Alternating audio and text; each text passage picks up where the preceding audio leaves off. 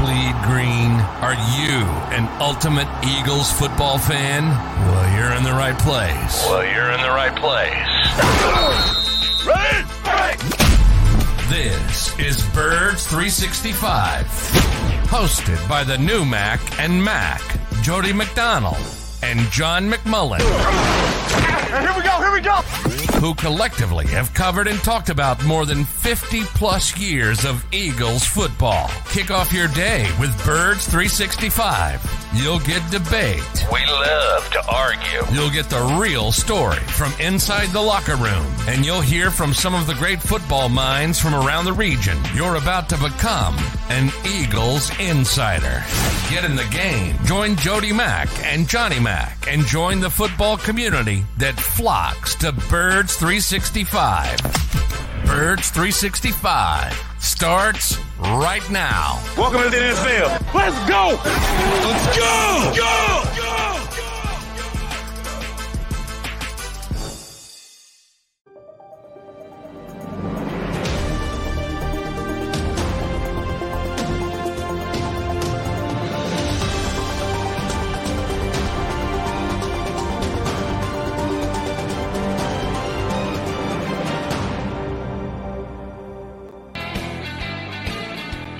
It is a Thursday morning get-together here on Birds 365. You got your Mac and Mac guys, me, Jody McDonald, him, John McMullen, and we're counting down to a Monday nighter against Seattle. Extra day of rest, not practice, as we found out yesterday.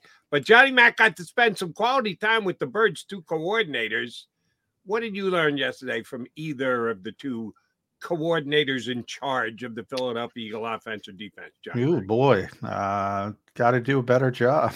A lot of that. I think there's a handbook somewhere floating around the NFL, and you have to subscribe to certain theories. One of them is, did Andy Reid write that handbook? By the way, he had a big part of it. Major contributor. Okay. Bullet point number one is I got to do a better job. So we know what it is at this stage, but both of those guys are feeling significant heat. And you can argue, I've said, look, I'm all for the criticism, criticize all you want. I do think it's absurd to talk about changing roles and firing guys when you're 10-3 and have the best record in the NFL, tied for the best record.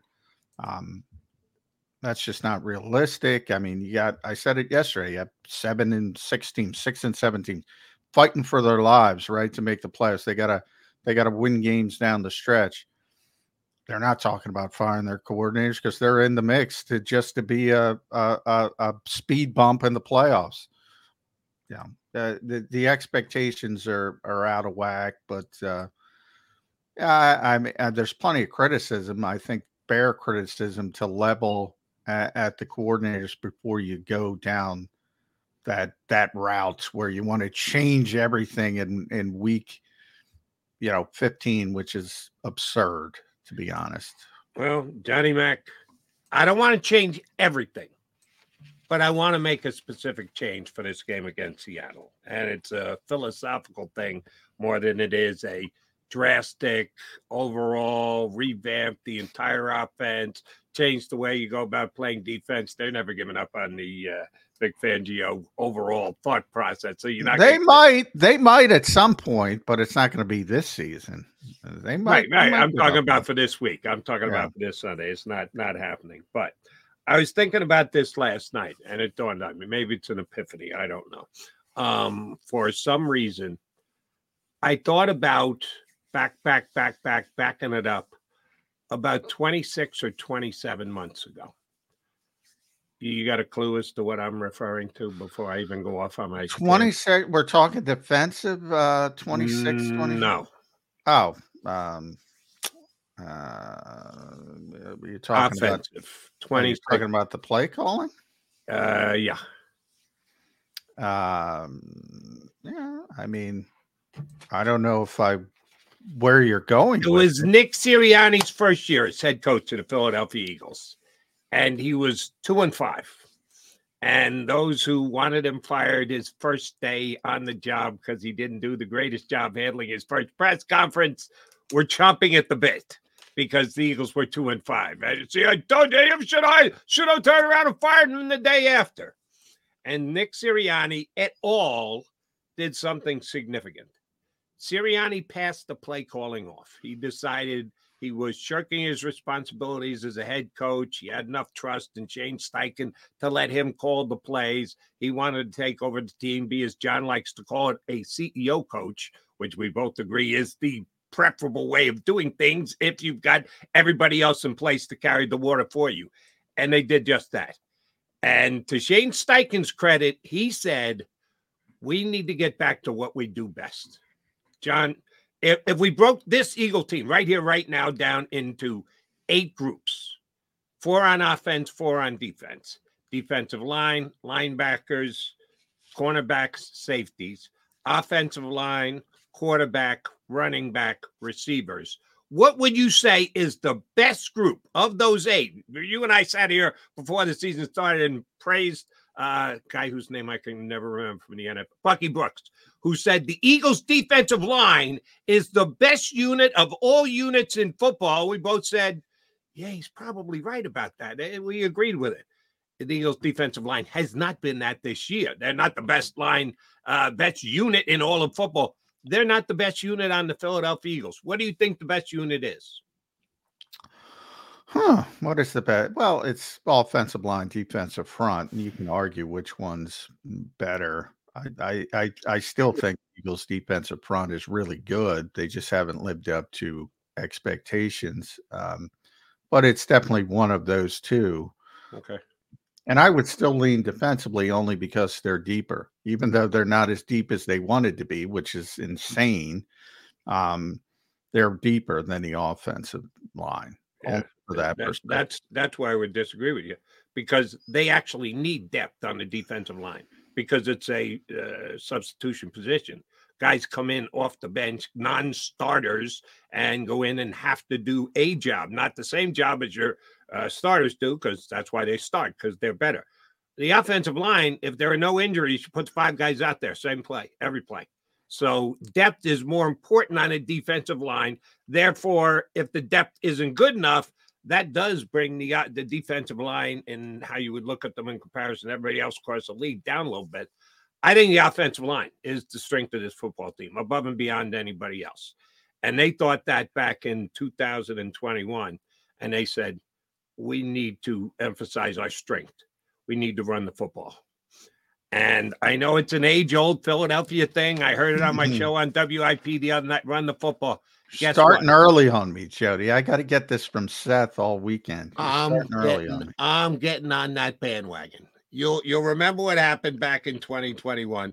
They went in and ran the ball for over 200 yards against the Detroit Lions, put up a 30-some-odd spot against them. The next week against the Chargers, they got beat on a last-second field goal. Herbert was good, but the Eagles could have won that game. Got no time left on the clock. They got beat by 3 points, which I remember. The Eagles actually covered that game because I had the Eagles plus 3.5. They lost by a field goal. But they did win that game, and they rushed for almost 200 yards. Then they came back, rushed for over 200 yards against 242 against the Saints, rushed for 230 against Washington several weeks later. They got back to their roots. They got back to what they did well. That's run the football. It really does bring the offensive line together. There is an offensive line on the planet that would rather pass block than run block. They know pass blocking is their job, but they love to be the aggressor and move the other team forward. They need to run the ball down the Seattle Seahawks' throat this week, John. They need to reestablish themselves as a team that can run the football, will run the football, will run it down your throats until you put 9 guys in the box. Oh, and then, by the way, we got A.J. Brown and Devontae Smith, and we're going to pick you apart. But first things first, you got to run the football. I know it's old school. No, it's a mantra in this town. But I think there is a method to the madness this week because they just did it 2 years ago. It started the Nick Sirianni era by being able to run the football. I think they need to go into Seattle and announce that they are going to be a dominant run team and do it against the defense, which is only okay. you don't want to announce it, certainly. But even if announce via I get it. your stats at the end I of the get game. what you're saying. I think there's a lot of misunderstanding of what went on. I think that the good part of what Nick did is sort of remake the offense. Remember, when he came in, he still is. He is a huge, and when I say huge, Phillip Rivers guy. I mean, he loves Phillip Rivers. And he's mentioned it over the years. People have probably heard it. And he came in running that offense with Jalen Hurts. And, there were a couple games he's dropping back and throwing it 40-something times. And, he put a lot on his plate. Phillip Rivers, for those who quickly forget, was a very smart, very savvy veteran quarterback who could do a lot of things from a processing standpoint at a very high level. And that's sort of what Nick came off of. Now, I'll also mention he had to remake that offense in Indianapolis a number of different ways, and that was part of his strengths because he also had the end of Andrew Luck, who was a tremendously gifted quarterback. He had Jacoby Brissett, who had to go a complete different direction and persevered. So he did a lot of different things, but his preference, and I think people forget quickly, 11 personnel, throw the ball, blah, blah. And you still see it today. That's what he wants to do. That's his default setting. That's his default setting of a lot of coaches, to be honest. But to his credit, he scaled back and he mentioned a lot of guys. Brian Johnson was a big part of it. He went to his college friends and his college people, Matt Campbell at Iowa State and the guys he's close to, and studied the RPO game and put it into the equation and went heavy RPO. So I think, there's two things. I talk about it all the time. I talk about it on the show all the time. They have never been a team that just hands the football off traditionally. Earl Campbell, Derrick Henry, if you want to look at it now, Adrian Peterson, if you want to look at it 10 years ago, they have never been that. They were never that when they're running for 200 plus yards, and they've run for 200 plus yards more than any other team in the NFL over the Sirianni era. And a lot of that has to do with the offensive line, but a lot of it has to do with the quarterback and the quarterback's ability to manipulate the spacing of the opposing defense and threaten the opposing defense. And for whatever reason, that part of it hasn't been quite as good this season. Maybe certainly during the weeks that he was struggling with the knee injury, that was a big part of it. No question. Since he ditched it, he seems to have a lot more confidence and a lot more of what he had previously when it comes to the movement skills and things like that. But maybe because of the contract change, we talked about it dating back to the offseason. We didn't pay him more to do less, but that's kind of lip service, evidently, because he's been much more cognizant of protecting himself. I think it's a personal goal for Jalen Hurts to play all 17 games for the first time. And so I think all of this comes into it. They always want to run the ball. They want to run the ball effectively. They haven't run the ball effectively. Why haven't they run the ball effectively? Everybody's got their theories. Dallas Goedert's not in there. When Cam Jurgens wasn't in there. My personal theory is it hinges on the quarterback.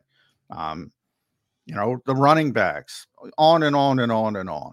They need to run the ball effectively when they run the ball. But if you're asking, are they going to be a traditional old school running team? That's not what they do. Right. It's not what they've ever done. If that's the assumption you had by what I said, then I apologize. I wasn't clear enough. Oh, I want them to run the football like they ran the football 2 years ago, which was, as you said, more RPO based than just turn around, hand it off, and the five guys drive block and see if they can push the defense back far enough. I get it. They're not going to do that. That's not their offense. They're not going to throw that in and become the dominant part of their offense in week number 14 in an NFL season. Not happening. No, all I want to do is turn back the clock 26 months.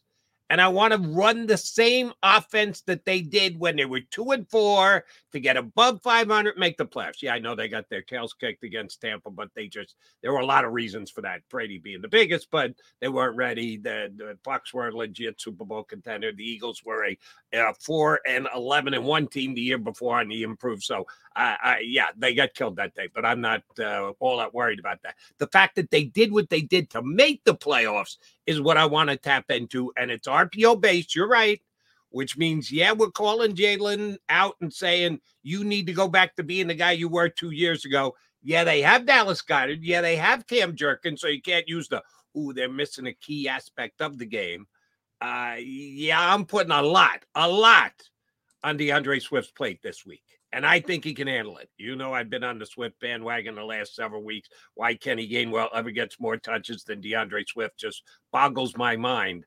I want DeAndre Swift and Jalen Hurts as the RPO combo this week, getting a ton of touches and runs against the Seattle Seahawks. And I think they can, we use this word from time to time. Different people have different definitions of it. Dominance. I want them to dominate the game and dominate it at the point of attack and dominate it on the offensive line. And if it's RPO based, so be it. I got no problem with that. But I want DeAndre Swift and Jalen Hurts running the football against the Seahawks.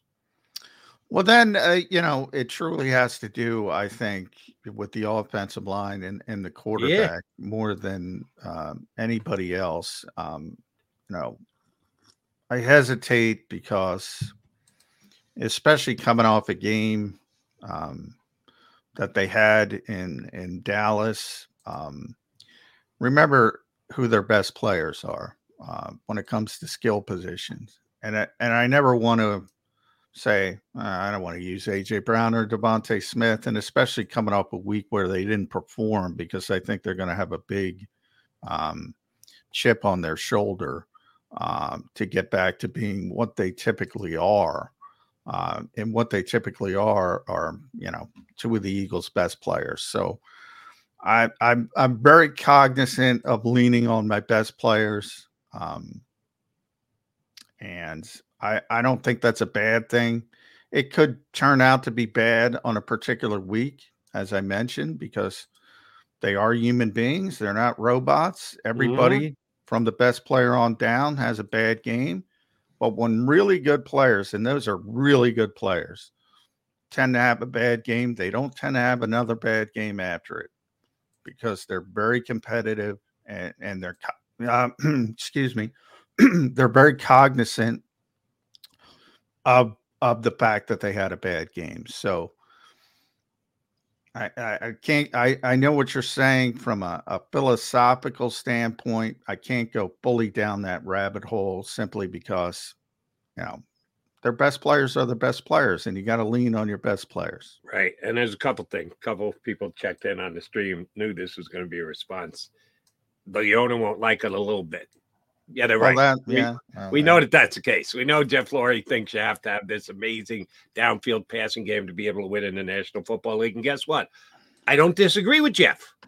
And I'm not, let me add this point if, again, it hasn't come through yet.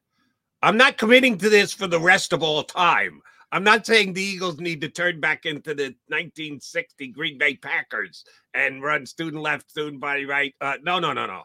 I get it. The NFL is still a passing league. The rules dictate that it should be a passing league. You've got DeAndre Smith, I'm forgetting the Eagles. Why? A.J. Brown. A.J. and Devontae. Yeah. Coming off bad games, too. Both off bad games. 1 week. That's what I'm talking about. 1 week. After that, just get the Philadelphia Eagles reestablished as an offense that other teams have to fear everything that they come out with on a given week, and then you go back to using your best players. I'm not pushing their two very talented wide receivers aside and say, yeah, guys, we're not going to do this the rest of the year. No, of course not. They are a key element of this team if they're going back to the Super Bowl. Not this week. This week, it's got to all be about the establishment of the offensive line as the most dominant unit on this football team.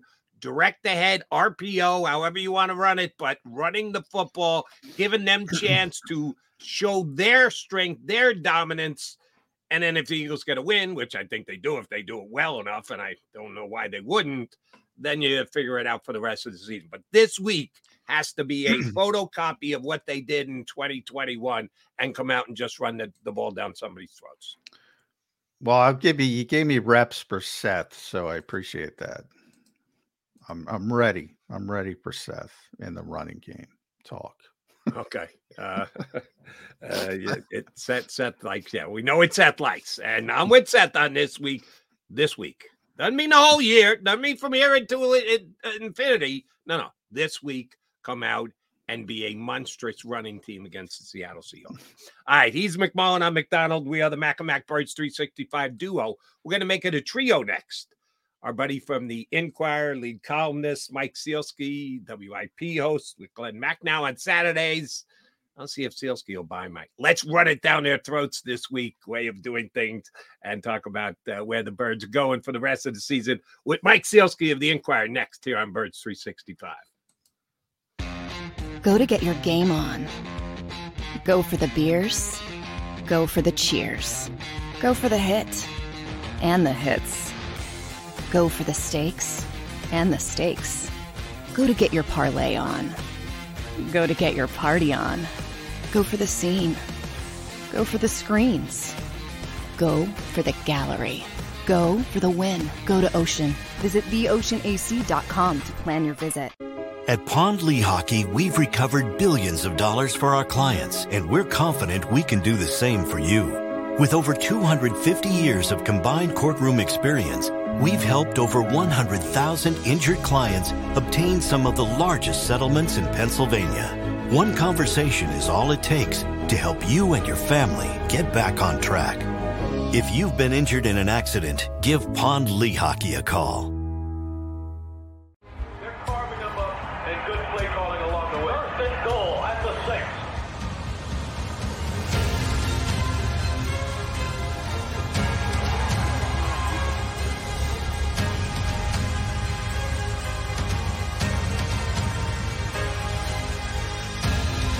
On the field of life, First Trust Bank is there for you. Champions on 3. 1, 2, 3. Because Philadelphia dreams deserve a Philadelphia bank.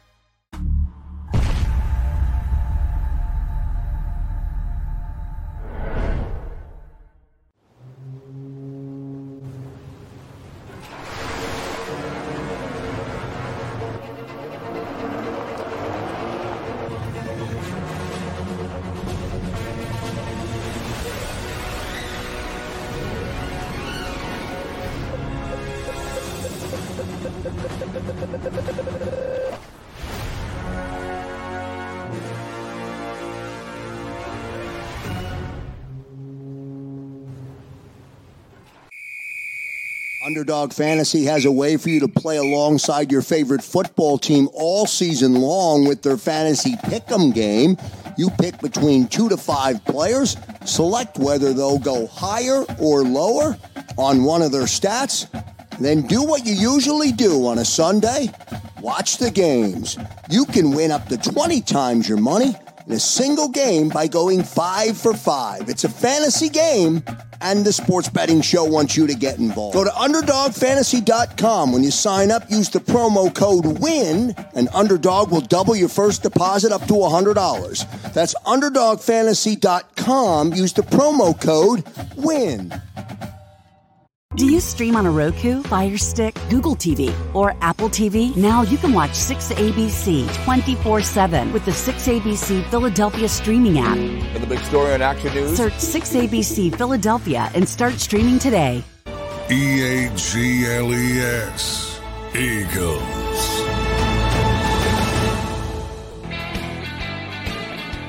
Thursday edition of Birds 365. Mac and Mike Sielski joins us here from the Inquirer, WIP. And how close are we getting to the dunking book coming out, Sielski? It's not coming out till late next year, Jody. I'm just plugging away on on finishing. I saw the Julius Erving chapter though. That excited me, Mike. That was my I just polished that one off, John, and I'm moving on to David Thompson. So that's going to be a fun one too. Skywalker. We promised we're going to talk Eagles, but I got to get this one question in about the dunking. And as John said, Mike dropped a little excerpt from the Dr. J part of the dunking book.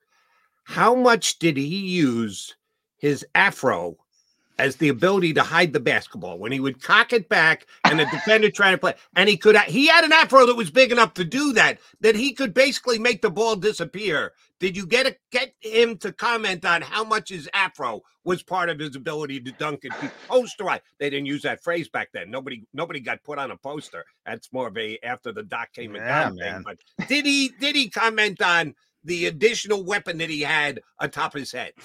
He did not, Jody. I have to admit, I did not think to ask him that question. Did you use your haircut to enhance your ability to dunk? I thought he was going to go with the flying aspect of it. Did it help in that? Well, he was. Yeah, that haircut was aerodynamically perfect. You have to say that. Yeah.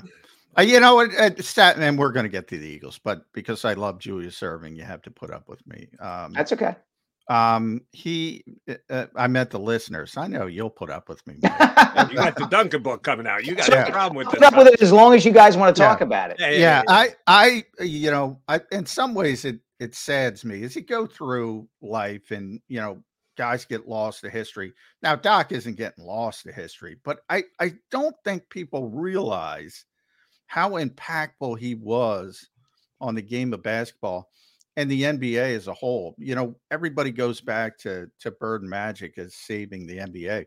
I think Julius Erving saved the NBA, was the first kickoff point. John, you've basically summarized the entire Julius Erving chapter in this book. I asked him about that very question, about the narrative that Bird and Magic saved the NBA. And his response to me was, yeah, I think that's bullshit. And then went right into his explanation for how he felt like he and the players who came into the NBA from the ABA saved the league. And quite literally, the entire chapter that I've written is not really focused on Julius with the Sixers. It's focused on his impact and kind of the way that casual fans, the kind of people who would be introduced to pro basketball through the water cooler conversation in their offices, didn't know who Julius Erving was really until he entered the NBA. And yet here he was playing in New York in the ABA with the Nets, this amazing figure that the average basketball fan knew, but who really took the sport from that kind of hardcore fan base into the mainstream. Yeah, oh man, this is going to suck. Because I'm as big a Doc fan as either of you two guys. He's might be my favorite player of all time. I have a letter in my room right now from Dr. J that my father knew. A guy by the name of Jocko Collins, you probably neither will recognize. He was a scout for both NBA teams and baseball teams, worked for my father.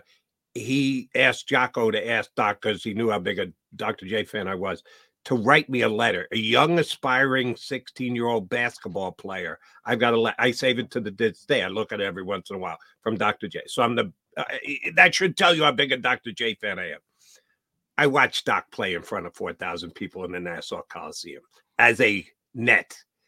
No, Magic and Bird took it to another level. Doc started the process. Doc teed it up for Magic and Bird. I'll give you that. But Magic. Well, yeah, I'm not arguing that point. I agree with you. They took it to another level, but I think too many people have forgotten Erving's part of the foundation, so they could take it to the next chance. level. Yeah, and the other thing you have to bear in mind, guys, is that even though Doc was playing in New York and people in and around New York, and as I said, hardcore basketball fans knew who he was and knew to get excited when the Sixers bought him basically from the Nets. Yeah.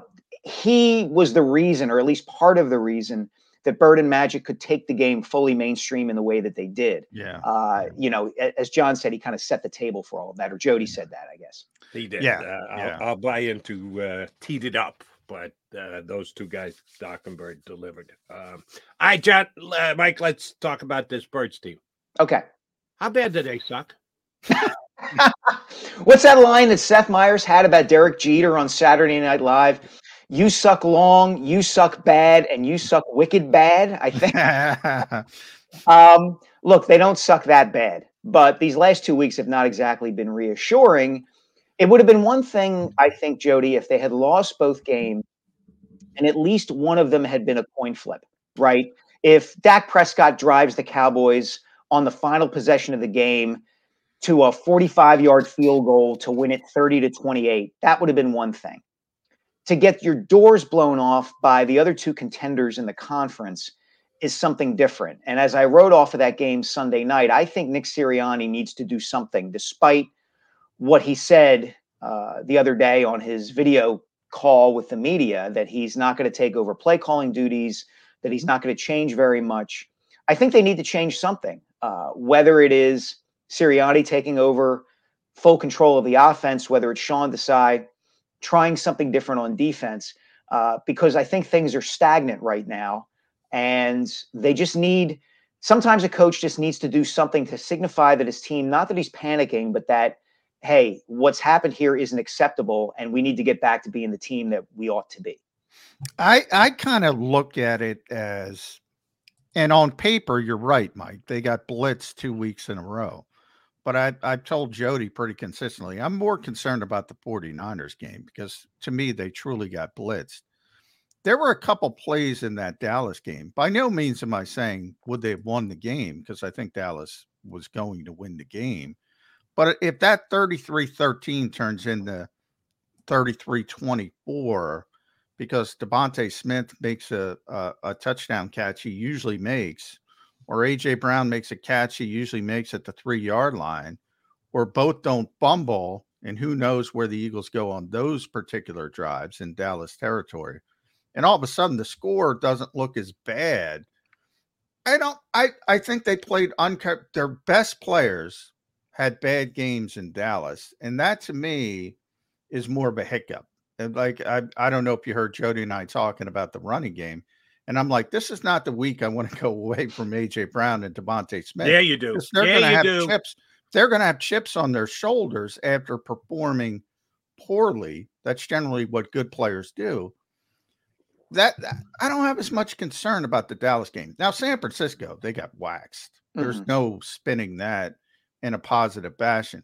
If that's the case, if you kind of agree with my thought process on the Dallas game, is it really as bad as it looks on paper?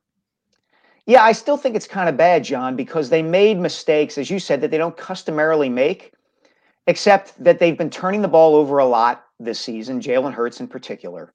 And in a way, you can't have it both ways, right? The Eagles' superpower through the first 11 games of the season was they figure out a way to make the plays that they need to make when they need to make them, right? That was kind of what a lot of people were saying after the Bills' victory, right?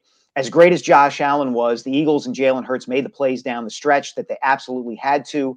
We had seen that time and time again during the season. Go back to week 2 against the Vikings. The Vikings kept burping the ball up over and over again. And all it took was the Eagles not doing that to win games. So if they are starting to do that, yeah, I suppose you could say, okay, it's a blip.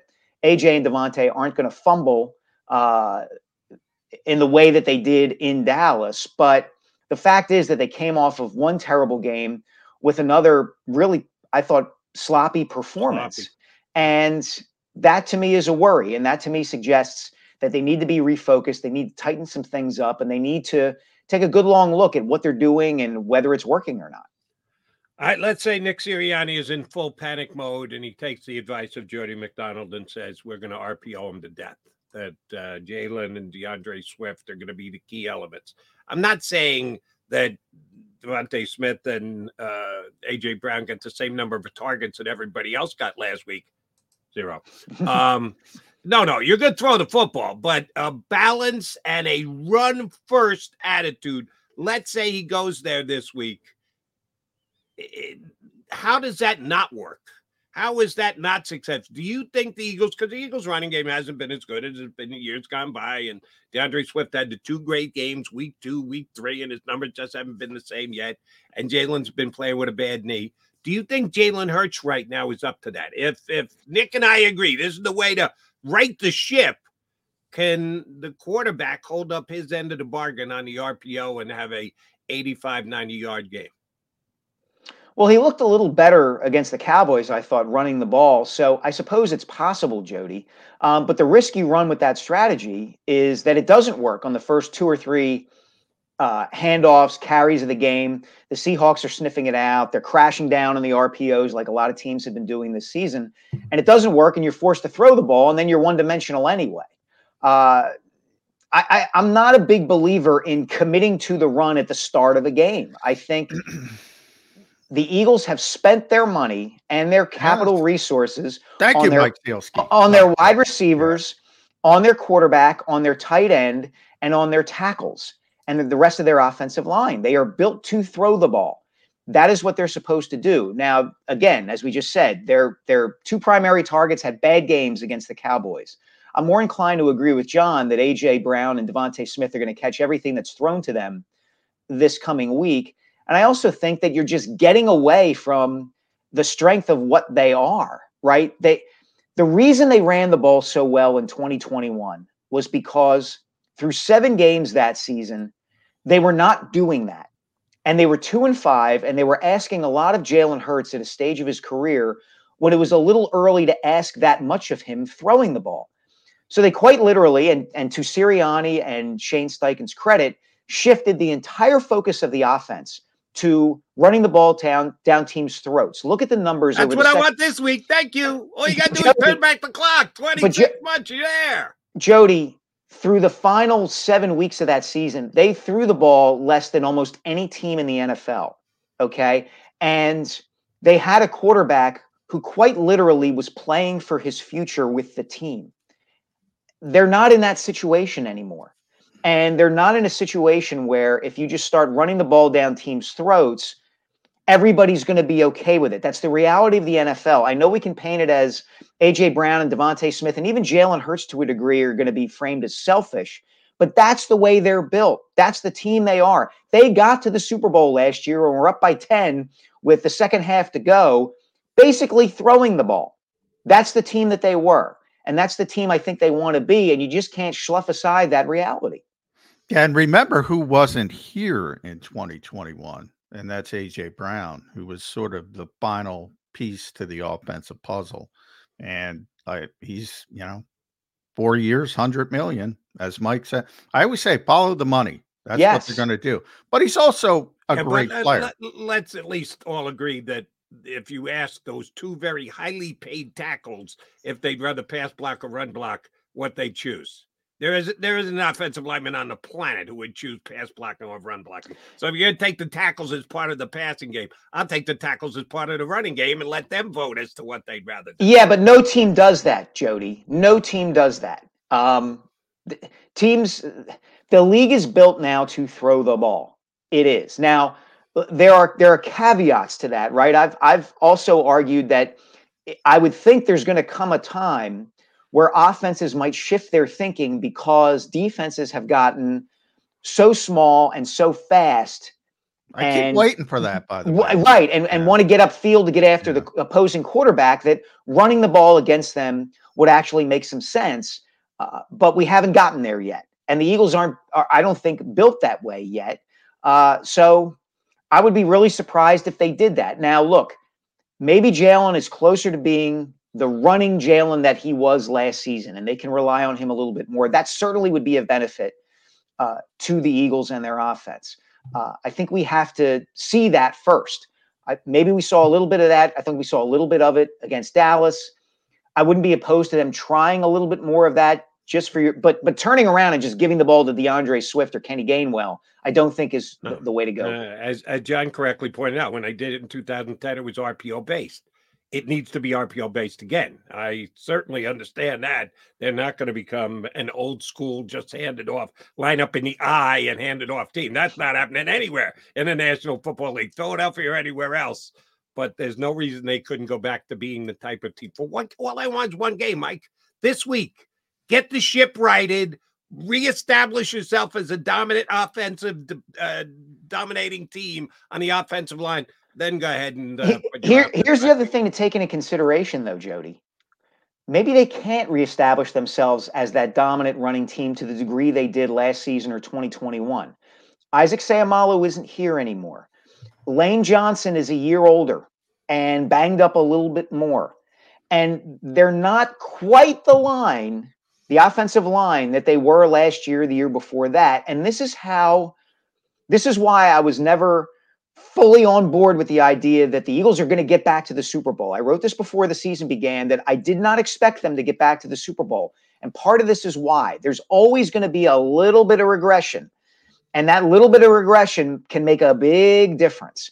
And that lack of element of surprise that they had last season with Steichen and with getting A.J. Brown involved in the offense and with Jalen Hurts taking those steps forward isn't there this season. Those little regressions make a big difference over the course of a 17-game regular season and a postseason.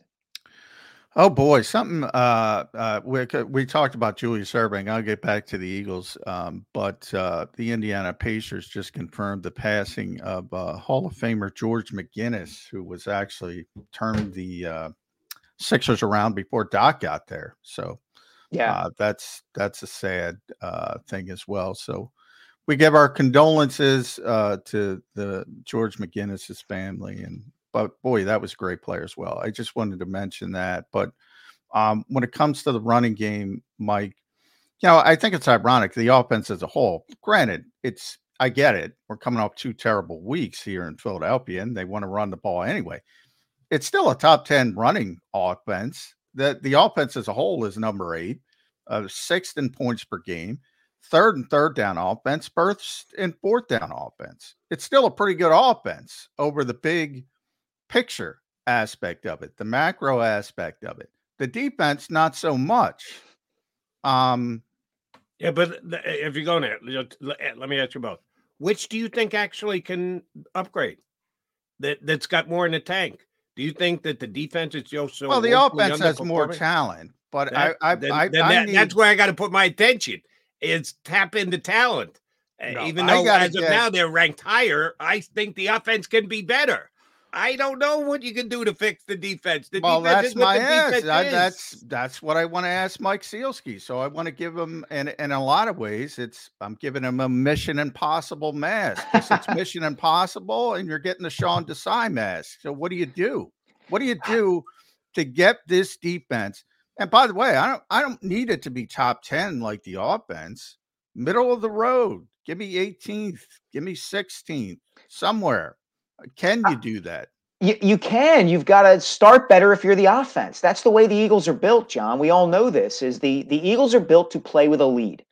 That's the whole concept behind their defense. Is they need to. It's not keep the defense off the field necessarily. It is get a lead, force the other team to throw the ball, and then allow that defensive line to pin its ears back and go after the quarterback. And the Eagles they've been playing from behind for 6-7 straight weeks here. Yeah, so that's straight weeks. That's part of the reason that the defense hasn't performed as well. There are other reasons, obviously. And I was really struck by and curious about the comments that Josh Sweat made after that game to my colleague, Jeff McClain, about the idea that certain guys on the defense seem to be more individually oriented than unit oriented. Mm-hmm. And I wonder about that. I mean, look, I'm as big a Hassan Reddick admirer as anybody who covers the team, but I wondered about that. I don't know it to be true, but is Reddick playing within the structure of what he ought to be doing? Are Jalen Carter and Jordan Davis playing within the structure of what they ought to be doing? Is the rest of the defense doing that? Or are they kind of freelancing? Or is Josh Sweat just off base in what he's saying? To answer your question, John, I think the offense needs to get a lead to take some heat off the defense. I don't think it's any – the defense isn't as good as it was last season. It just isn't. It's not as talented up and down the 11 positions on the field. So the offense has to bear some of the burden for taking the heat off of it, I think. The exact quote that Sweat had after the game, and I think he repeated it. He said it twice, which kind of hammered it home. Not used to not taking care of each other. And when he first said, I go, well, what does he mean by that? He said, we're just not used to not taking care of each other.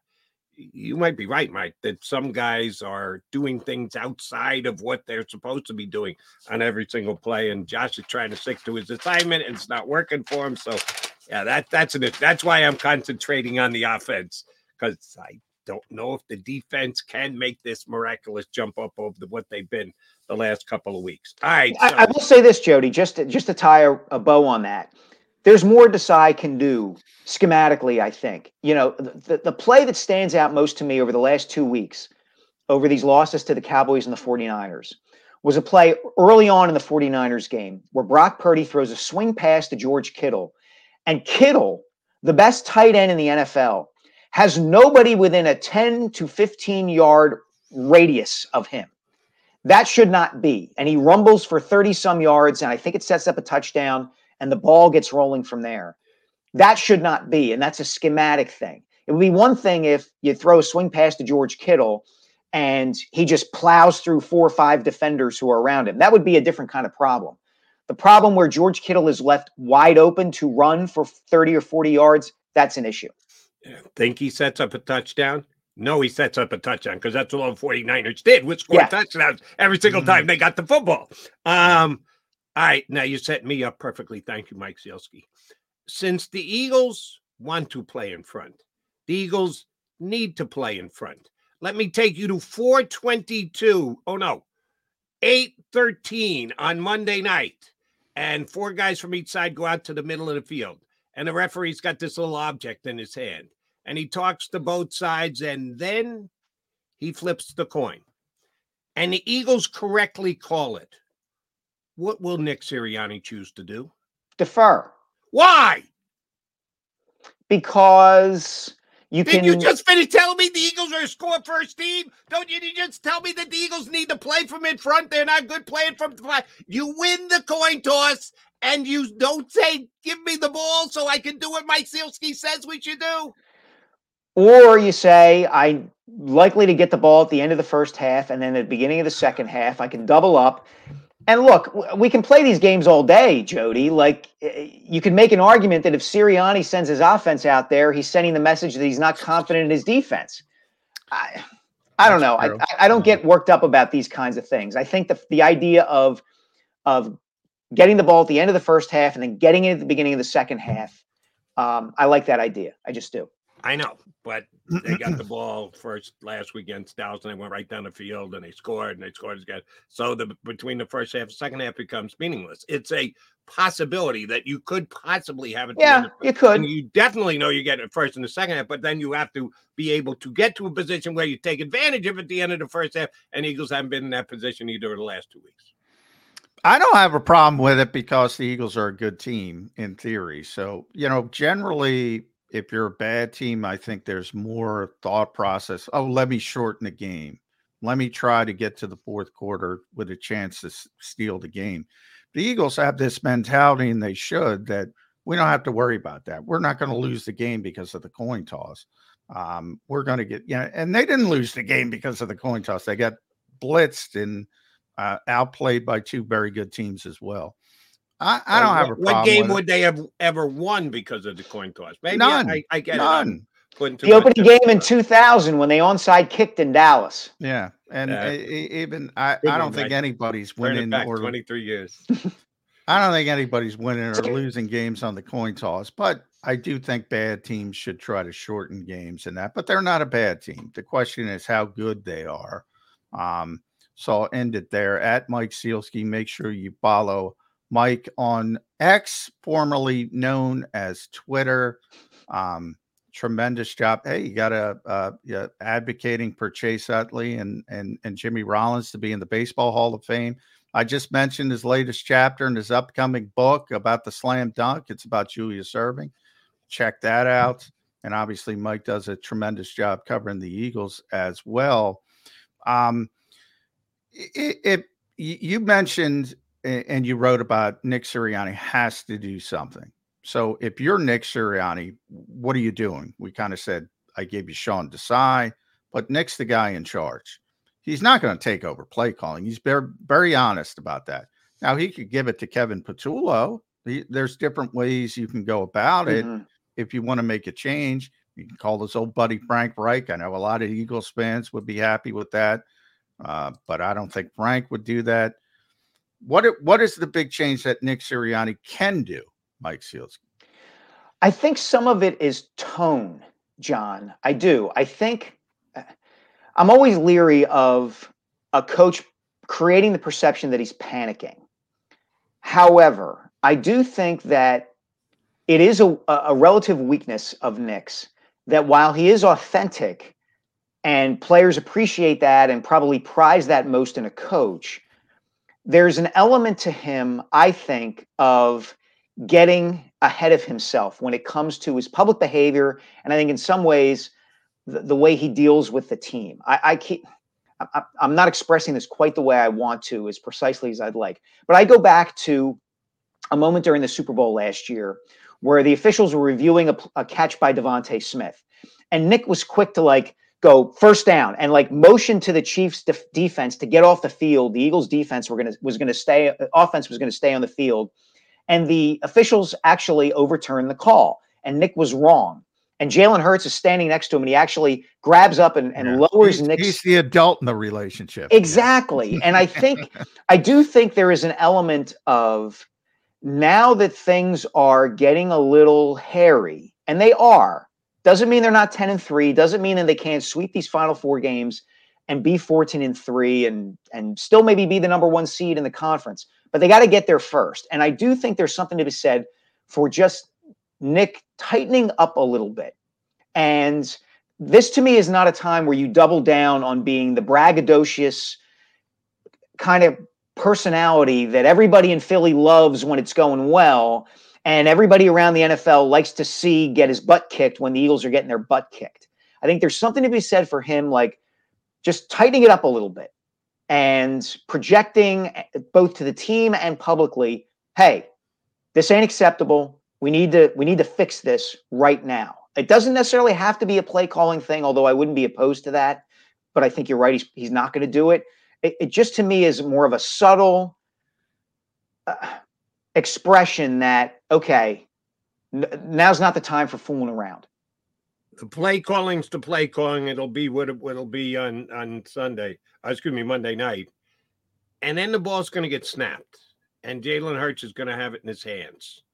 And Jalen Hurts is going to do what the play calling does but does he do it on the level that he did last year? No one would argue that Jalen's off from last year's level of production, performance, whatever else. You got faith that this week he goes back to being the 2022 Jalen Hurts? Look, there have been times this season, Jody, where he's been the 2022 Jalen Hurts. I think we undersell him playing with that bone bruise on his left knee and the relative excellence that he displayed when he played with it. I mean, he was really good against the Commanders in Landover in a game they needed him to be really good, where he couldn't run. He picked that team apart from the pocket, and I know it's not a very good team, but he still did it, and what he did against Buffalo and those sorts of things. So have there been times this season when he's done that? Yeah. Does he need to get back to it more consistently? Yeah. And I think if I'm betting on a player, I'm going to bet on Jalen Hurts. And maybe this simply needs to be a matter of him and Nick and Brian Johnson sitting down and looking at some tape and saying, see these guys here where you got to get the ball to them there? Do that. Just get back to kind of refocusing on what he needs to do and what the team as a whole needs to do to kind of sharpen things up. Hopefully that's the case this Monday night against the Seahawks. Mike Sielski, always a pleasure. When next you talk to Doc, not for the book, but just ask him the Afro question. I just love to have the answer to that one. I shall do my best, Jim. Thank you very much. Mike Sielski, thanks, guys. Inquirer, lead columnist, and also Saturdays on WIP with Glenn Mack now. All right, Mac and Mac, guys, that's McMullen and McDonald. Here with you on Birds 365. Brooks Kubena from The Athletic, their new beat writer, will be joining us. He's been on with us earlier. He's making his way in Philadelphia. He's got 6 or 8 weeks under his belt now. He's an old school Philly now he's guy. Seeing the adversity of Philadelphia. He's seeing guys showing up, fire showing the side, the run the ball knuckleheads. Yeah, he's getting to see the whole Philadelphia right away. He's getting to see the whole Philadelphia experience. Now, see, I was going to go to break, but I got to ask you, knuckleheads, The run the ball knuckleheads. Well, when they're showing up, that's what I meant the showing up aspect. So you're against protestation. I'm not against it. I just think it's if you're calling them knuckleheads, I think it's fair to say that you're against them. I think not against them. It's a poor use of time, is how I would describe it. You're not going to affect anything, so it's a poor use of time, and that's the knucklehead part of it. Okay, just checking because I'm advocating a return to the run this week. This week, I'm only taking this stance. I'm only with those guys. No, I don't have a sign. No, I'm not going down. Even if he had a bigger placard and it said "Run the ball effectively," which would be correct. That's what they need to do. Just add the word "effectively." I'd still call him a knucklehead for going down there and putting it up. Okay. Chances are that person doesn't host Birds 365. I've got another way to voice my opinion that might be slightly more effective. Thank God, because I don't want to do it in this cold. McMullen, McDonald here with you on Birds 365.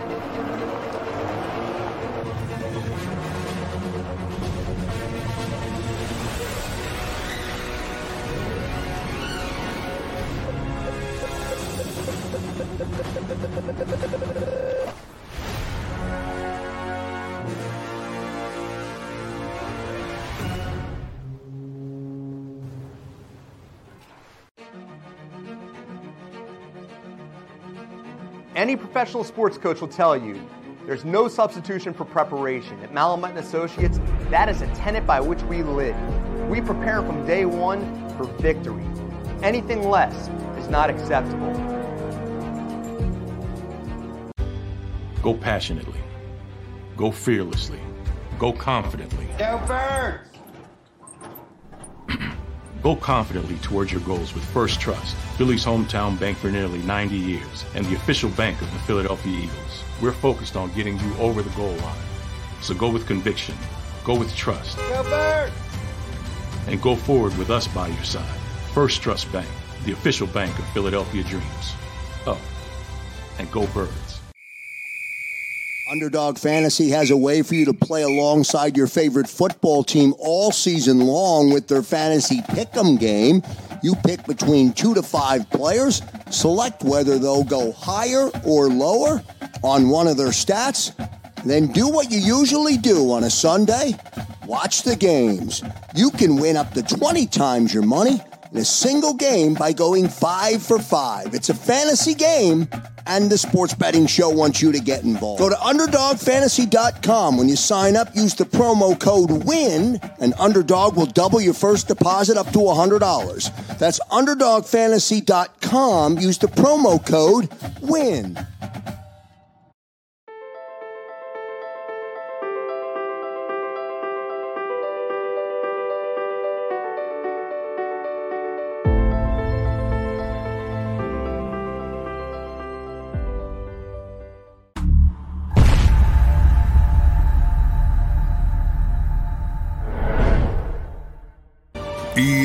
EAGLES, Eagles.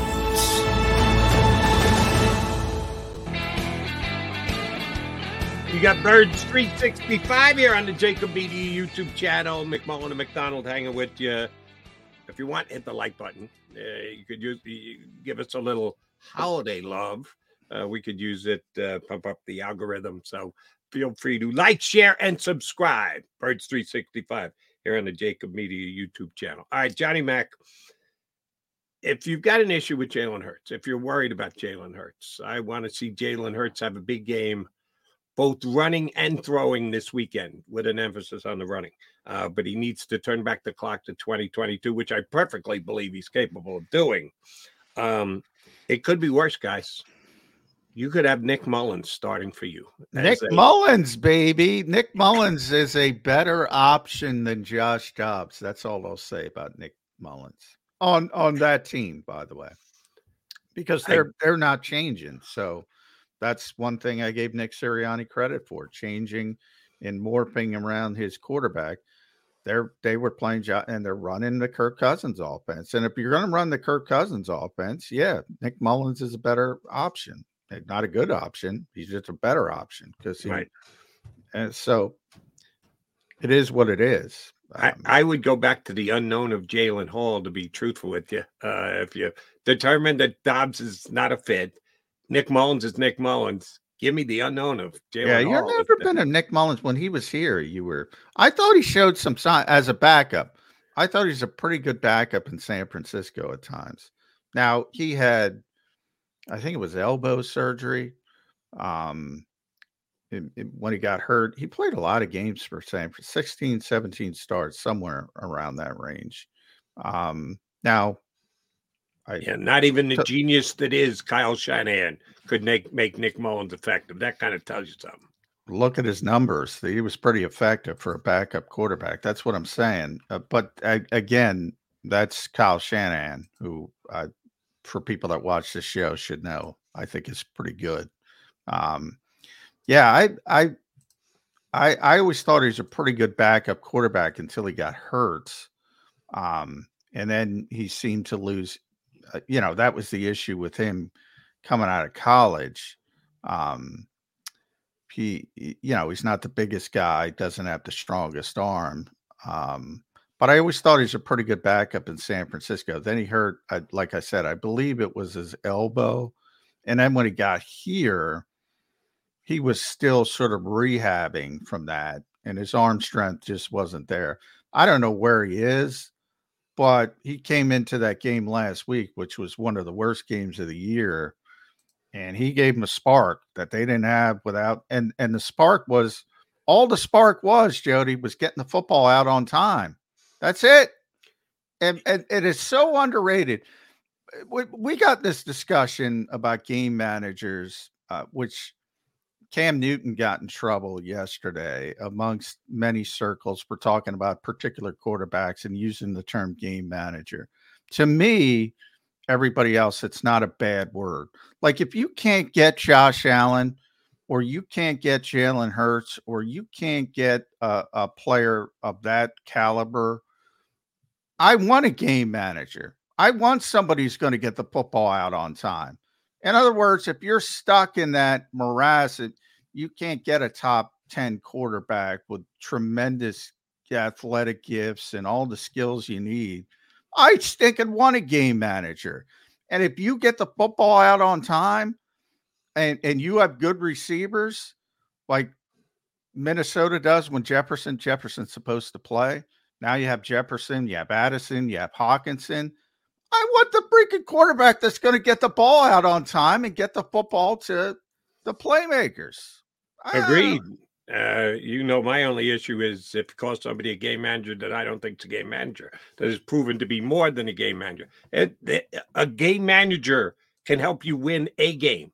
Can't help you win a Super Bowl because you can't win a Super Bowl with a game manager. But you get into a season, backup quarterback coming in, he's not going to screw it up. Yeah, I can see the value of having a game manager. But I every once in a while get annoyed when you call somebody that I don't think is a game manager. Nick Mullins at best. When he's right, when he's good, he's a game manager.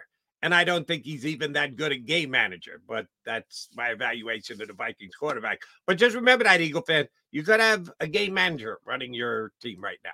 That you've got Jalen Hurts, who is a star-level quarterback, runner-up for MVP last year. Last couple of weeks haven't been great.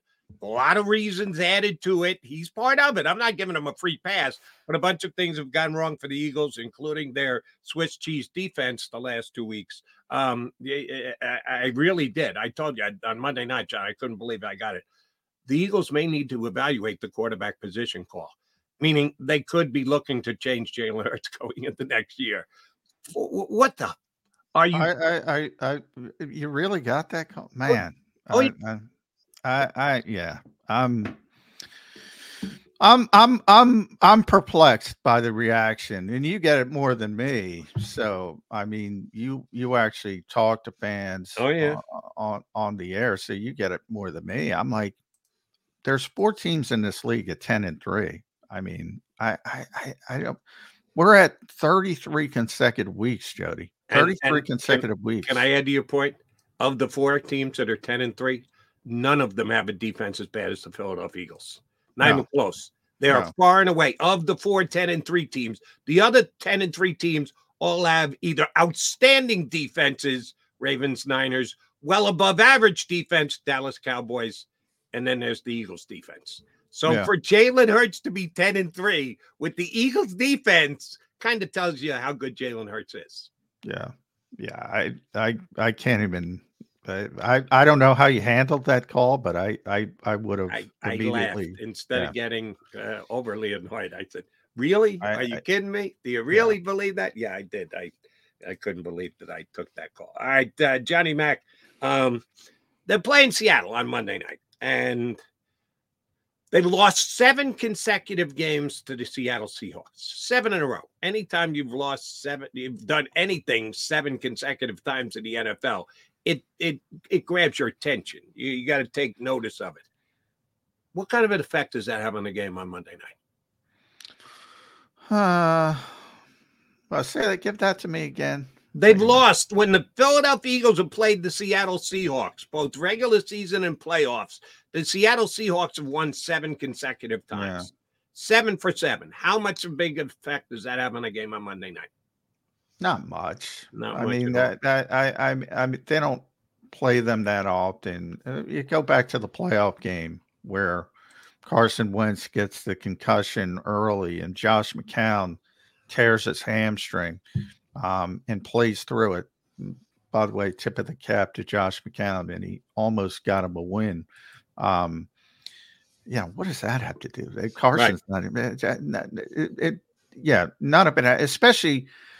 If you have, and we talked about it with the rivalry discussion over a couple of weeks, you're playing the Cowboys twice every year. You're playing the Giants twice every year. You're playing the Commanders twice every year. You can see some themes developing in those types of matchups.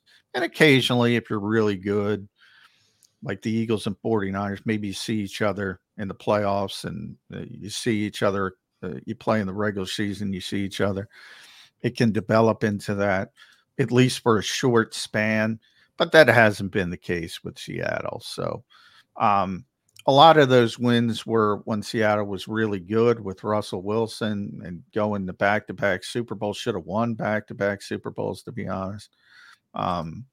So I don't think it has much to do with. It doesn't. It kind of grabs your attention when you read it, when you hear it. They've lost 7 straight games to Seattle. So what? It hadn't been during the Nick Sirianni era.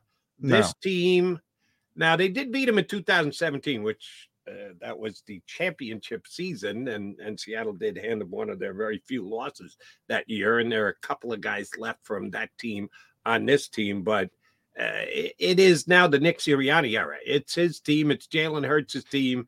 And those 2 guys have not played against the Seattle Seahawks. So no, and that's kind of the point. And the playoffs the next year, the 2018 team was it, or 2019 to play the Wentz concussion game. I mean, doesn't have anything to do with anything. I mean, and Nick has talked about this kind of stuff in the past with. Last year, I think it was Arizona. They struggled in Arizona. They lost about, 6 straight games in Arizona. So we got that question, and it was like, what does A.J. Brown? He used A.J. What does he care about that? What does that matter to A.J. Brown? He doesn't know that, nor does he care. So he's right. He's 100% right. All right. One other note / stat that I wanted to throw by I saw this morning. The Philadelphia Eagles are, and we're back to the unfortunate defensive aspect of the team, not in the top 10 in pressures in the National Football League. This being a team that almost set the record for most sacks in the season last year in the NFL. History of the NFL came that close. This year, and you're a pressure guy. You know I'm more of a sack guy. You're more of a pressure guy. They're not even in the top 10 in pressures in the NFL. We know Javon Hargrave left. They've attempted to replace him. Other than that, it's the same defensive line last year that was as good as it was. Why isn't this team in the top 10 in pressures in the NFL? It's disappointing. They haven't lived up to what we thought they were going to be. I think it's fair to say that. And part of it is, a lot of people, I mentioned even if you brought all 5 starters they lost back, and even if Jonathan Gannon was back, to the hatred of everybody, they wouldn't have been near 70 sacks again. That is an anomaly. Right. Even with a good group, that's an anomaly. And it was always going to be sort of that regression to the mean. So that part of it is, and by the way, it's stunningly close to, if you look at the pressure percentage for the Eagles this year versus last year, it's a little bit worse, but it isn't nearly as egregious as you might think. So it's just the sacks that are dropping off, you're telling me? Yeah, and that's why sacks are a little bit unpredictable. Like, I say it all the time. Are you playing against Carson Wentz, who's going to hold on to the football forever and give you a chance to get 9 or 10 sacks or whatever they got? Or are you playing against, Tom Brady in his prime, who's not going to give you? So those things, there's a lot of variables to that. And then pressure percentage is up across the league as well. So you have more teams pressuring the quarterback. So it's up in the league, but down with the Eagles. That's not a good sign, Johnny Mac. But I'll look at it. The Eagles, and I'll have to look at 2022. I know it's not. This year it's 23.4. And Kansas City's number 1, heavy blitz team, 28.9. The Jets, as you know, tremendously talented, are second, 28.1. Cleveland's third, Myles Garrett, Zadarius Smith, Jim Schwartz, et cetera, et cetera, et cetera. 26.8. The Dolphins, but they lost Phillips, so they're going to be going down. The Lions with Aiden Hutchinson, D'Amico Ryans doing a good job. Buffalo has a bunch of tremendous pass rushers, and then Seattle is right up ahead of the Eagles. So, it's not terrible, but they haven't been getting home. And I've said, even though not home, this is pressure. We're not talking sacks. We're talking pressures. No, I'm saying the pressure rate is fine, is what I'm saying, but they haven't gotten home. And that's a trait. And I've said it all the time. It is a trait. It is a valuable trait. Hassan Reddick does it. You mentioned an interesting, and Mike mentioned an interesting thing. To be honest, I hadn't thought that much about. And that's Josh Sweat's comment after the game, because Jim Schwartz was a huge discipline guy on the pass rush. I mean, that's a big part of the pass rush.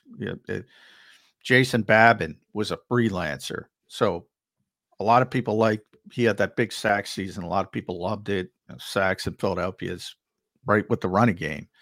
But, defensive coaches, well, in that case, you had the disconnect between, coordinator, defensive line coach at times when Jim Washburn was here. There's a lot of things that factor into it. The pressure rate is not the problem. The fact is they're not getting home. That's the problem. And why are they not getting home? I can't tell you. Maybe it's young players. Jalen Carter. But look at Jalen Carter. He doesn't have a big number of sacks. He's a big part of that pressure rate. Maybe 2 years from now, as he gains more experience and he becomes a savvier player, maybe you see it spike up, the sack numbers. But yeah, it's a problem. And it's a problem because they have to dominate. They have to dominate to make up for the back seven. Yeah, they do. And they haven't dominated. So, well, as I said, they were outside the top 10 in pressures. What was their end of season ranking in pressures? If you guys, it looks like you were looking the stats up. Yeah, I'm looking it up. Because we know they were number one in sacks, and sacks and pressures usually are pretty damn close. Don't have to go completely hand in hand, but I'd be shocked if they weren't in the top 5 in pressures if they were number one in sacks. Their pressure rates last season, so remember, it's 23.4. Last year was 25.5, which was second in the league to Dallas, which was 25.6. Now remember that number, 25. Pressures are up all over the league. Yes, right. 25.6. Kansas City, the Jets, Cleveland, Miami, Detroit, and Houston are all at that number or above Dallas, who was number one. So, right, and you look at blitzing and things like that. So the 3 teams that blitz are Kansas City to a ludicrous degree. Are Kansas? Well, I shouldn't say ludicrous. The only ludicrous degree is Brian Flores, Minnesota. The Vikings blitz rate, get this, 47.4%. 47.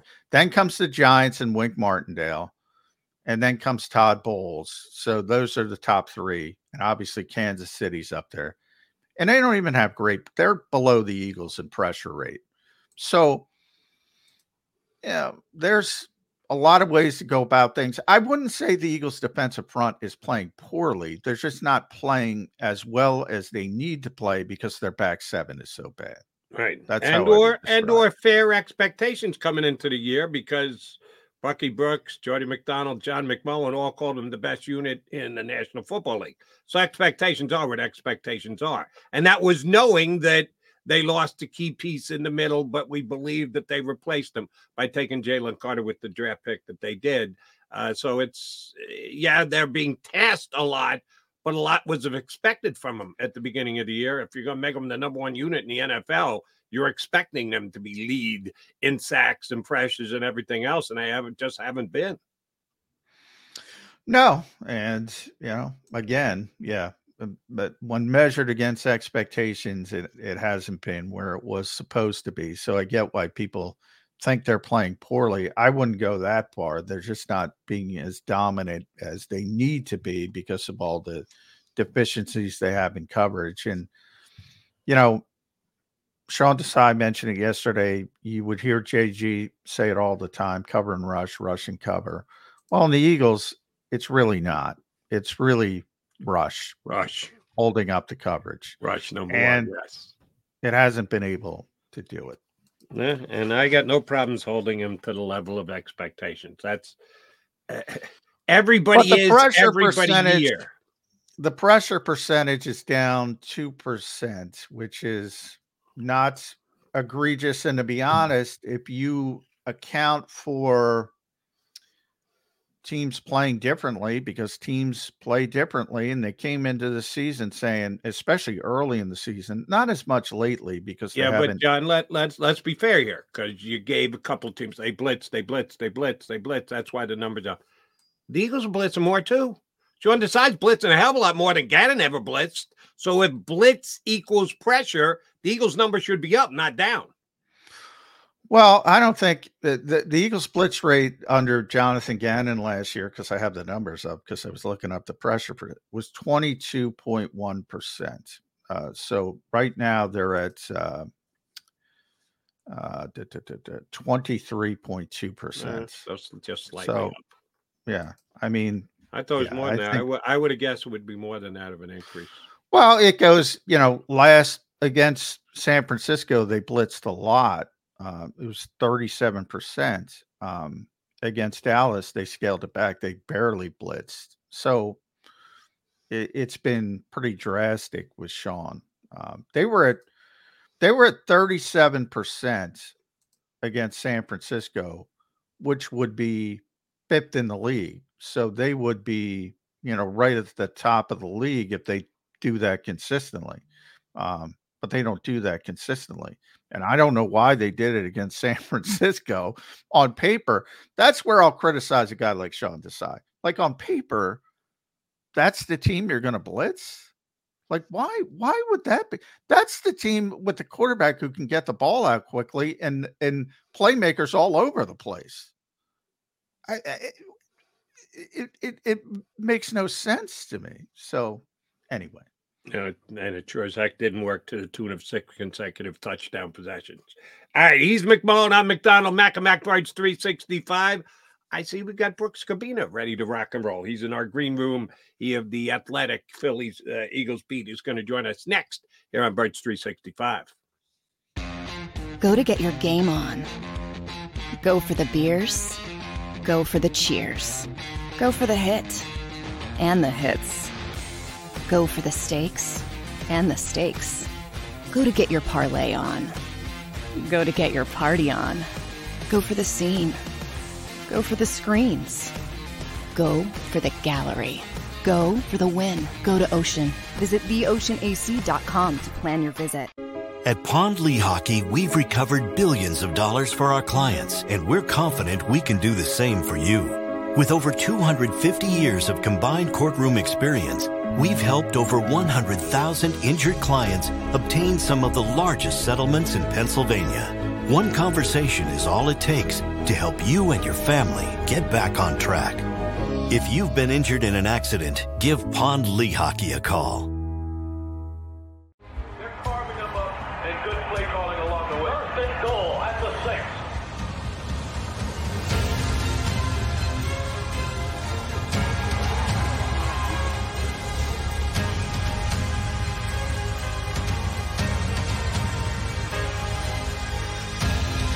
On the field of life, First Trust Bank is there for you. Champions on 3. 1, 2, 3. Because Philadelphia dreams deserve a Philadelphia bank.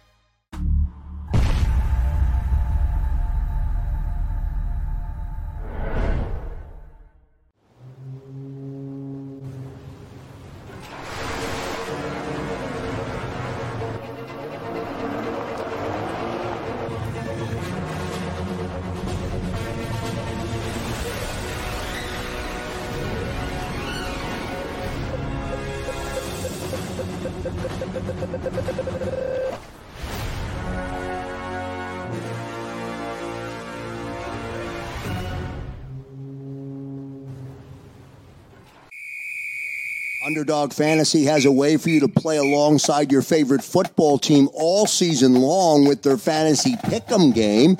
You pick between 2 to 5 players, select whether they'll go higher or lower on one of their stats, then do what you usually do on a Sunday. Watch the games. You can win up to 20 times your money in a single game by going 5 for 5. It's a fantasy game, and the Sports Betting Show wants you to get involved. Go to UnderdogFantasy.com. When you sign up, use the promo code WIN, and Underdog will double your first deposit up to $100. That's UnderdogFantasy.com. Use the promo code WIN. Do you stream on a Roku, Fire Stick, Google TV, or Apple TV? Now you can watch 6ABC 24/7 with the 6ABC Philadelphia streaming app. And the big story on Action News? Search 6ABC Philadelphia and start streaming today. EAGLES. Eagles.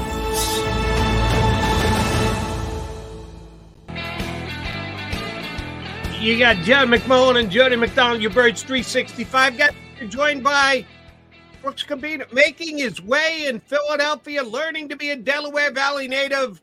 How's the process going, Brooks? That's good. I'm on my third Airbnb in a couple months, and the second one was the one that I felt like I got most indoctrinated. Some random person started throwing fastballs at my front door, exploded hands and stuff until I finally moved out. So they must have seen my Texas license plates or something. Oh, see, that's just not right. You got to get that switch quickly.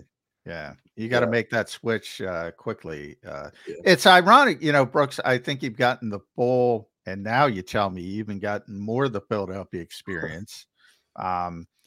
But from a football sense, you've gotten it already. You got the heights when they're 10-1, and all the chests are pumped out, and this is the greatest team in the history of the world. And now you're seeing 2 losses, and everybody wants everybody fired. How's that experience been for you? Yeah, I mean, definitely the highs and the lows here. And that shows the expectations, right? I mean, the team was pretty much, one loss to the Jets coming in, and then seeing how dynamic the team could be, and also how heroic some of the players could come through in some huge moments against some major teams. But even through those games, it was clear that there were some flaws that might take over. That those were things that I wrote through that time too. And now seeing those culminate in 2 very embarrassing losses, I can understand some of the response of people who thought that this team might have been a Super Bowl contender. So, yeah, I mean, this is as invigorated a fan base as I've ever been around. So, seeing their interest, and obviously when everything's go terribly wrong, the response is kind of warranted in some ways and understandable for sure. Speaking of heroes, if you're going to be a hero in the NFL, don the superhero cape, chances are you're going to have to be a quarterback. And last year, Jalen Hurts was pretty damn heroic for this football team, runner-up for the MVP. This year, a drop-off. If you've got a grasp on it, if you could tell us why you think that is, love to hear it from a guy, because we were all indoctrinated. We were here every single game last year. You bring a different perspective. You're joining the fray this year, not here last year. Can you see something that maybe we're not seeing because we're too used to the Jalen last year as to why this year's Jalen isn't as good as last year's Jalen? Yeah, I can't guarantee that my fresh perspective is going to be anything different than you maybe haven't thought yourselves already. But coming into this and looking at some of the games before, this was a team in some ways that was maximizing its wide receivers, at the very least this year, like getting to A.J. Brown and Devontae Smith. Brown was on a record tear by the time that I showed up and watched. And the difference that I think really changed things the last month for sure is that Dallas Goedert was out. And I think that had a lot to do with a lot of the problems getting the ball down the field in the passing game.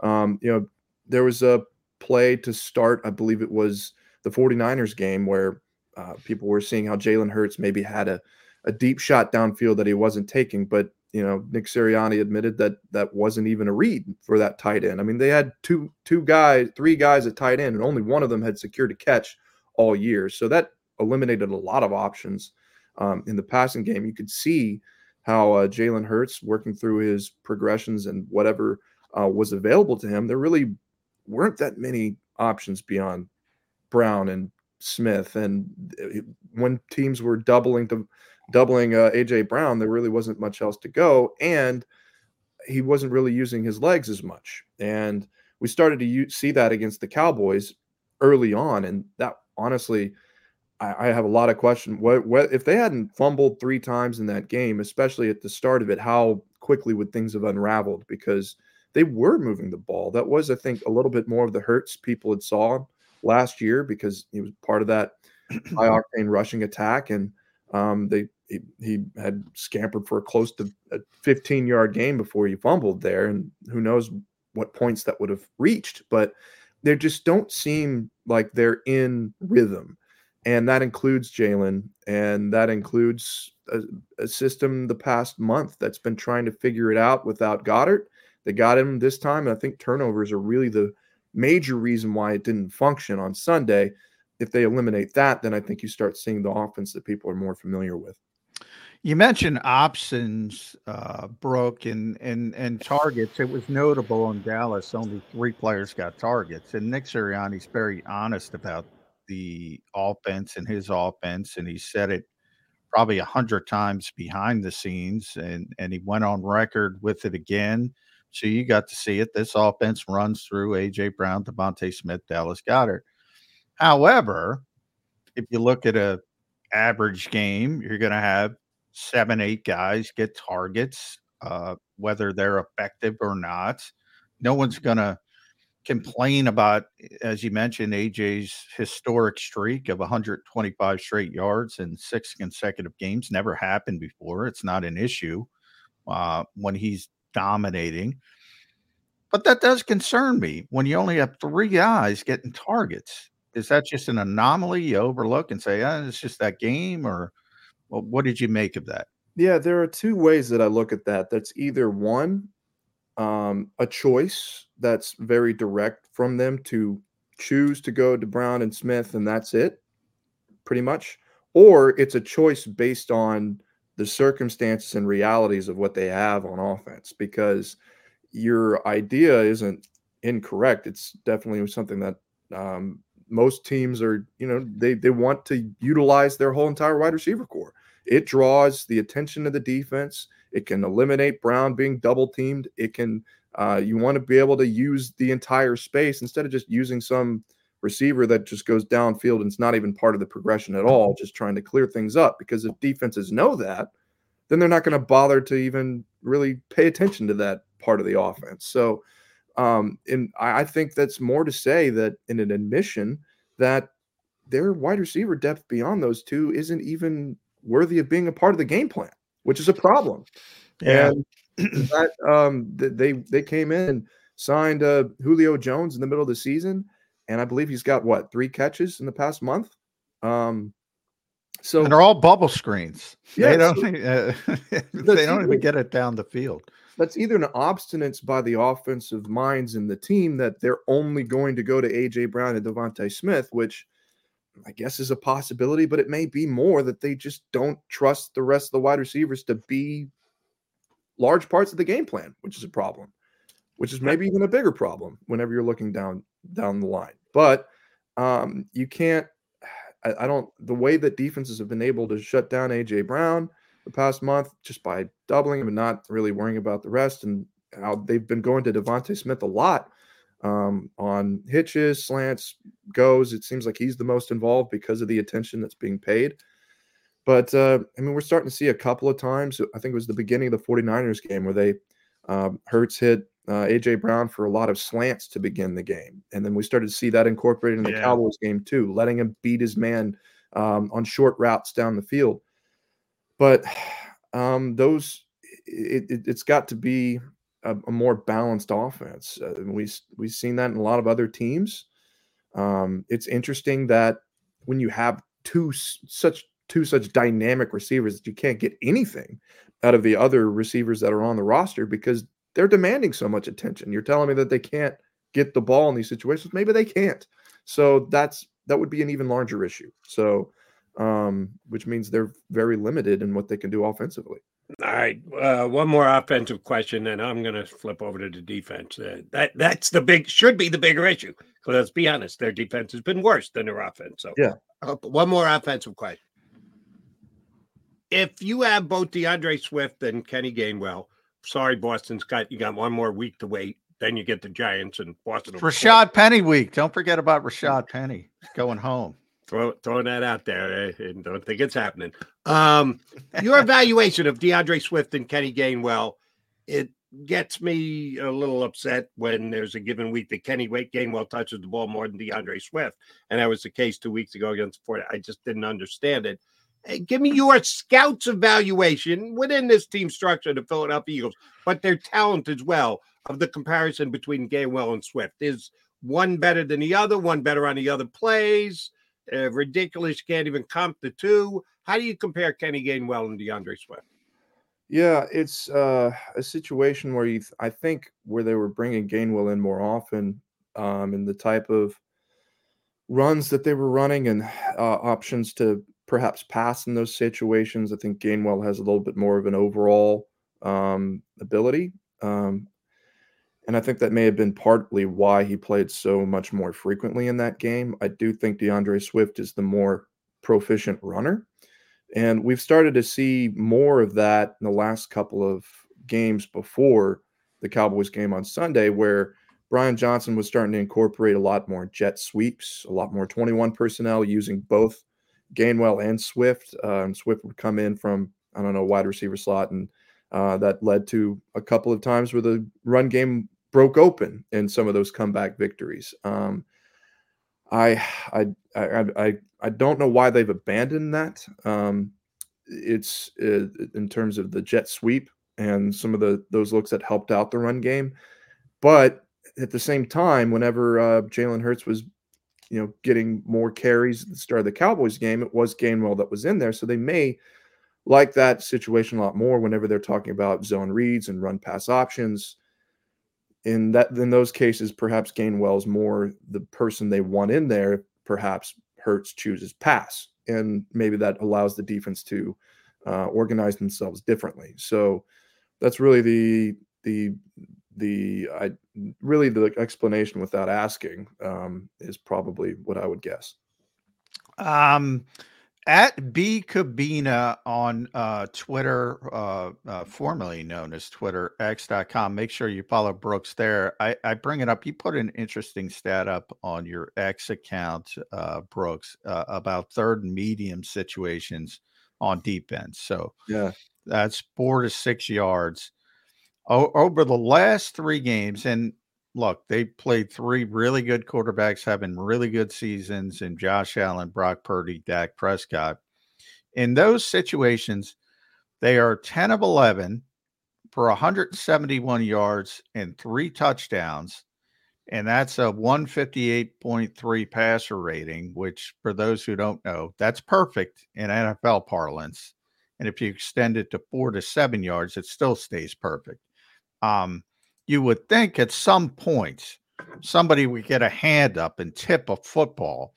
Something would happen negative that would make this defense look a little bit better. If you're Sean Desai and you're going through all this and people are showing up at the NovaCare complex with placards, fire Sean Desai, is it just you don't have talent? Is it scheme based? Where are you going with this defense and how they've been historically bad over the past number of weeks? Yeah, to quote Nick Sirianni the other day, the third down problems are everywhere. And it's not just one answer. And that is combining Sean Desai's potential solutions and the players of which he's using to try and change those things. I mean, it's an incredible stat that they are perfect as passers in third down and medium from 4 to 7. I mean, those are pivotal moments that can change games. And we've seen it change games the last couple of weeks, especially whenever the 49ers and Cowboys scored 10 straight times. There's no way a defense or a team is even expected to win whenever that happens. So that's for sure of all the offensive problems the Eagles have had. This has been the reason why they've been getting killed recently. Desai said yesterday when I asked him about this stat, is like, obviously it starts with the play call. Well, he hasn't lacked creativity. They've had issues finding stability at the slot ever since Avonte Maddox got hurt in week 2.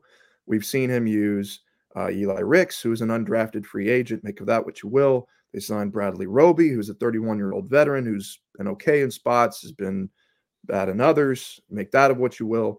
And then on Sunday, we saw his third try at manipulating the secondary. Keely Ringo, rookie cornerback, hadn't played more than 1 snap on defense all season, had been impressing them on special teams, and Nick Sirianni said in practice too while guarding A.J. Brown and Devontae Smith. So they fielded a dime defense, and sometimes in nickel where 5 or 6 defensive backs. They put Ringo in as an outside corner, subbing him in for a linebacker, usually Zach Cunningham, which gave them 6 defensive backs, and they could move their second most reliable defensive back, James Bradbury, inside. So now you've got Darius Slay, who's already been pretty flexible, and then you had Bradbury, who suddenly is now. So that didn't work either. That required confidence in the rest of the secondary to do their job, and there was several third down situations, especially in those medium ranges, where, for one example, they sent 6 on a third down and medium against Dak Prescott, and Kevin Byard was so close to sacking him, but yeah, and Sidney Brown had good coverage there too, but it was just a great throw. It requires the question of whether there's inside leverage or outside leverage, right? Yeah. So Brown, Sidney Brown lets him go inside. And on the other side, if you look, Eli Ricks also got beat inside. So there's two guys going inside. Where's the leverage? It's a good question. Like, did they play good compared to whether they were asked in that scheme, which one is a problem because it resulted in two wide open people across the middle, or two, did they not complete the scheme the right way, which is personnel. So the other issue later on in the third down along, Keely Ringo gets beat by Michael Gallup downfield. And if he had hold on to him for just a split second more, Reddick might got to him in a sack. So it's also notable to point out that the pass rush hasn't been very good on third downs either. There have been, at the very best, a middling pass rush in third and medium situations. They did get a third and long strip sack that produced a defensive touchdown, but those kind of game-changing plays are too far in between. So, I mean, there are a lot of questions, a lot of things, and that's the article that I wrote on The Athletic today. So if you can find a lot more in that, but basically we were seeing Desai be creative at least, but those haven't produced any answers. And maybe it's the players, maybe it's what he's doing, but nothing seems to be working right now. So the confidence from Sirianni to say, I have faith that this is going to work, kind of rings empty in some ways, because there hasn't been much to point to in the confidence the last couple of weeks that this could change. So there's not really any other option. What else is Nick going to say? I mean, the rest of the coaching staff is probably going to follow up with the same kind of scheme. So a change on defense really doesn't make too much sense right now. So they can only really just offer confidence in each other that they'll ultimately find the answer, and they certainly hope they would.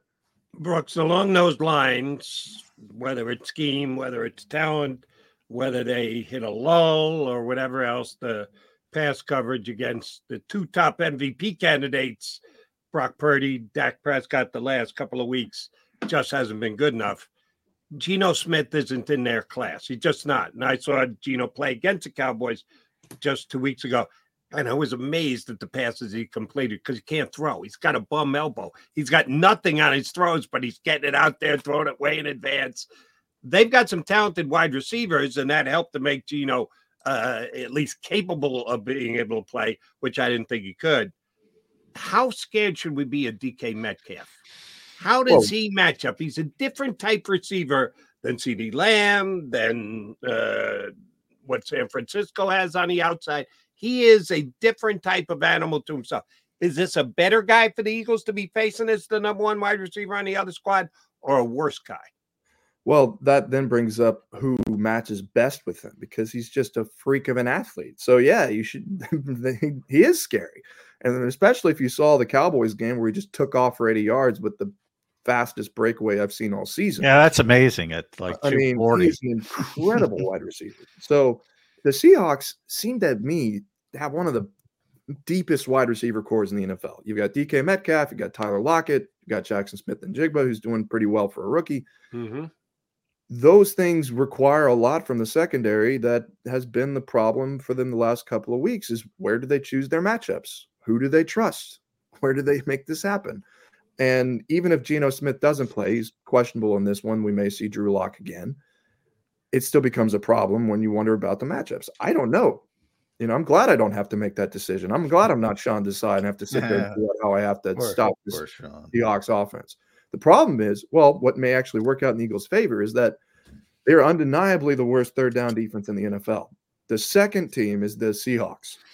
So this may be the highest scoring game that we've seen all season, and there may be a lot more that we see the offense break through. I have no idea who they'd match up against Metcalf. I guess you would say I would see perhaps a lot more zone in this game, because you don't really have the athletes to match up with him man to man. Yeah. It's ironic because AJ and DK are very close, both Ole Miss guys, and they're both very similar. Who is AJ not close with? He's close with Debo. He's close with Jalen. He's close with. I told you, great with everybody on the planet. Great receivers are like that movie Mean Girls. They collect together. They're all friends. Yeah, he's close to Debo. Yeah, you're right. They're all close. But you mentioned the word creative with Sean Desai, and I agree with that, Brooks, because I think he's and Jody can attest to this. I've been saying one of his biggest strengths to me when he got here is willingness to try different things. They were very structured, very boring when Jonathan Gannon was here. They just played what they played, and they were very good, second ranked defense, but they were very structured, maybe because they didn't have to try different things. He's willing to try different things. But I got to tell you, Brooks, at some point, you got to stop and you got to rely on something. And we've heard this a couple times, and now we've heard it again. Simplify. We got to simplify things. Slade brought it up in Los Angeles when they were struggling in the first half against Cooper Kupp, and they're trying to throw poor Eli Ricks against, maybe the best slot receiver in football. And Slade's like, we got to simplify things. Now it's come up again. When you have all these moving parts, and the Eagles keep adding moving parts, whether it's Shaq Leonard on the second level most recently, but obviously Bradley Roby, Kevin Byard, on and on and on and on. Part of it's injury related. You have to do it. But when you have that many moving parts, is he trying too much? Does he have to boil it down? It's a good question, because it does appear that they're tangling themselves in different schematic changes that you don't know what you're good at anymore. You don't know what you can boil it down to and say, you know what, this is who we are as a defense, and this works, and we're just going to stick with that. Throughout whatever I watched before I showed up in Philadelphia, I'm not quite sure what the base defense is, considering all the changes that they've done in the secondary. We know that they have a stout defensive front. They have a good defensive line. But how they organize themselves beyond that has been adapting because of the changes that have happened and the injuries that happened from the very beginning of the season. So my question would be, simplify to what? What would they choose? What is it that they do best? Because it hasn't been keep their corners on one side of the field. It hasn't been moving Slay to cover the number one receiver. It hasn't been, putting Ringo out there and going more dime. They're searching for what their simplification is, in my opinion. And once they find that, I think that's probably what they'll stick with. If Slade's covering the number one receiver, lock down everybody, they'd be doing that all the time. If Ringo works out, and maybe he will, he's still developing into his time on the field. It's the most he's ever played on Sunday. Maybe that ends up being the simplified way that they end up doing this. But yeah, I don't know if there's really something you can point to and say, you know what, this is how the 2023 Eagles defense should operate. And you bring up a good point about last year. At least they felt confident about the predictable defense that they had, and that it could work every now and then, or more often than not, most of the time.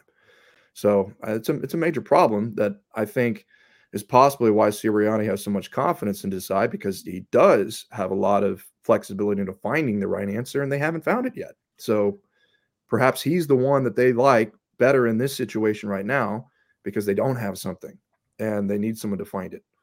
One of the major differences between this year's team and last year's team is turnovers. Specifically, the beginning of the season, Eagles were phenomenal at turnovers. They slowed over the second half of the season, but they started the year as a takeover machine.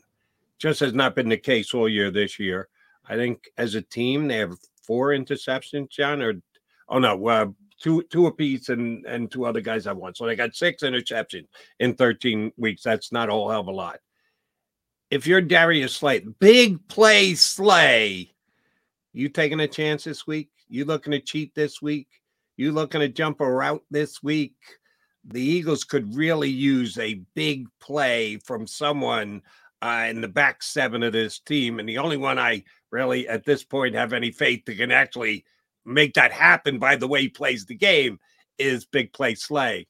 You think he and it could end up him getting burned for a 75-yard touchdown. But do you think he is extra motivated and extra on guard to make a big play this week and steal a ball? I don't think there's anything extra from Slay, and I don't say that because I don't think he does. I think he does that every week. Just my the way that I've seen him in the locker room and talked to him, it seems like he's been pretty prepared to do that every week. Where I don't know if his break on a ball comes this Sunday, whether he takes more risks in that, possibly because of how they might use him. So, with the Cowboys game, Slay is on the short side of the field, meaning they're trying to make Dak Prescott go to the long side of the field, because on the short side of the field going into that game, they try to isolate a lot of one-on-ones. So Prescott, seeing Slay on the one-on-one, isn't going to challenge him so often. And when he does, it's going to be something he's confident in. So that doesn't really present the opportunity for Slay to even be aggressive, unless it's the one play that's going deep and, you saw him bat a couple of passes away. It's not really the one that you can jump a route for. So if he's in a scenario where Desai is giving him the opportunity to be in short coverage, be in zone, whatever it is, perhaps, but that may be a situation that the rest of the secondary might have to be in. I mean, remember, James Bradbury's interception against Josh Allen came whenever they baited him based on using Slay in different slots. So that was they got the look that they were prepared for and a route that they believed the Bills were going to run, and they did it, and Bradbury jumped it, picked it, and turned the tide of the game. So who is it that they're going to allow in those situations? And I think that is a larger conversation about why the secondary hasn't produced a lot of interceptions. Are they being put in a position to where they can even decide to jump routes, to go for it, to get interceptions? Is that where they're based, instead of just trying to find ways to shut down passing lanes? Are they using themselves as, in a way to be aggressive against the ball? So we'll see how that works out. But I do think that's a focus that needs to be under consideration. Agreed. Yeah. At B Kubena, make sure you follow Brooks on X, formerly known as Twitter. Read him at theathletic.com. He's got a great piece up, as he mentioned, exploring the third down woes, and they are everywhere, as Brooks explained. I'll leave it here with you, Brooks. The Eagles went through this stretch and lost 2 games against 2 very good teams. There are 4 10-3 teams. The Eagles just played 2 of the other ones, Baltimore being the other ones. Is it too pessimistic? Is it too everybody goes through this? There's no 13-0 team. San Francisco lost 3 straight. Is this just the natural evolution? Can this help the Eagles? I'll say it that way, as they head towards the playoffs. Sure. I mean, it definitely can help them. It can hurt them too. And there's many ways that the next 4 games can play out. I'm reminded of when Jason Kelce was talking about whether the 49ers loss could help them before the Cowboys game, and whether things begin to unspool, what happens in those situations. And he said it's not just about one game. It's whenever things start to pile up, and then whenever you start losing confidence in coaching, when you start losing confidence in each other. So has that happened? Have they seen that in the last couple of weeks? Did they start doubting the scheme, the coaches themselves? The next 4 games can do a lot in renewing that confidence against some teams where they should have the advantage. So they talk a lot about they believe in the people they have in the building. They obviously have tons of talent on the roster. They have some coaches who have had reputations of being bright and up and coming, and are in the conversation for potential future head coaching jobs if they prove themselves. So do these next 4 games renew that confidence? If so, yeah, this can help them. If they don't, and it's mediocre, or they struggle some more, then that's where you think you have some major issues going into playoffs against teams, probably the same teams that just beat you by a ton. And that will be hopefully not week number 1, because if the Eagles don't win the number 1 seed, Got to get that first playoff victory before you're going to play into a Dallas or San Francisco again. This is Seattle this week. They got to find a way to win the game. Brooks, great stuff. We appreciate you jumping in with us. Hopefully your house doesn't get egged today. Or, man. Oh, hopefully this one works. Yeah, works. I'm going to look outside, see if I got some mail. Yeah. Or if there's someone with a sign outside ready to protest. You never know. Brooks, thank you very much. Have a safe flight to Seattle. We'll get you back up again in a couple of weeks. I appreciate it, guys. Anytime. My pleasure. Thanks, newest beat writer from The Athletic, Brooks Kubena, here with us on Birds 365. All right, Jody Mac coming back. You know what we got to do? Put a bow on the show.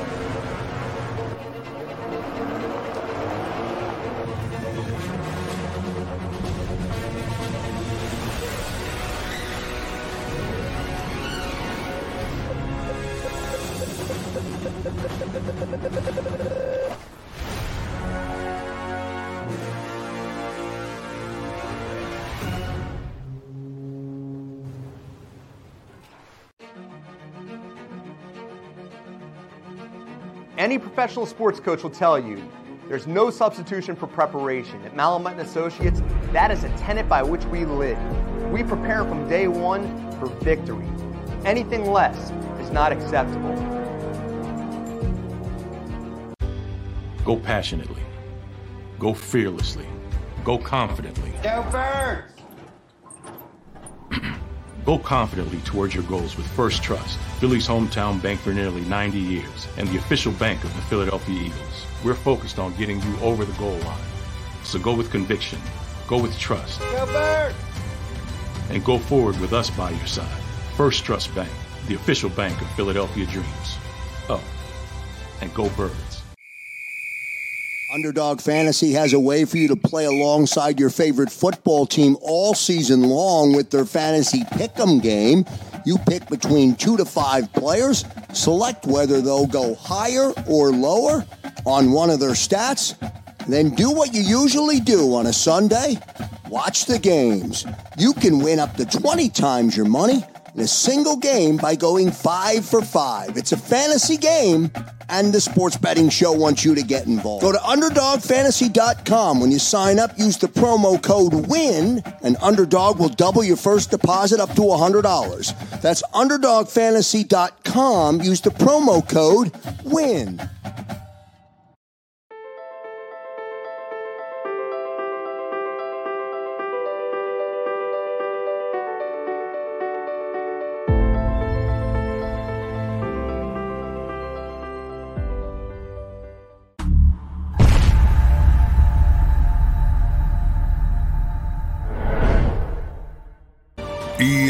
EAGLES, Eagles.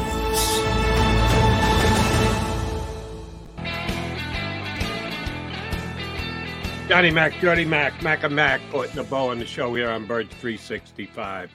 Thank a couple people on the stream. By the way, thank you all for streaming in today. If you wanted the like button on the way out the door, thank you for that too.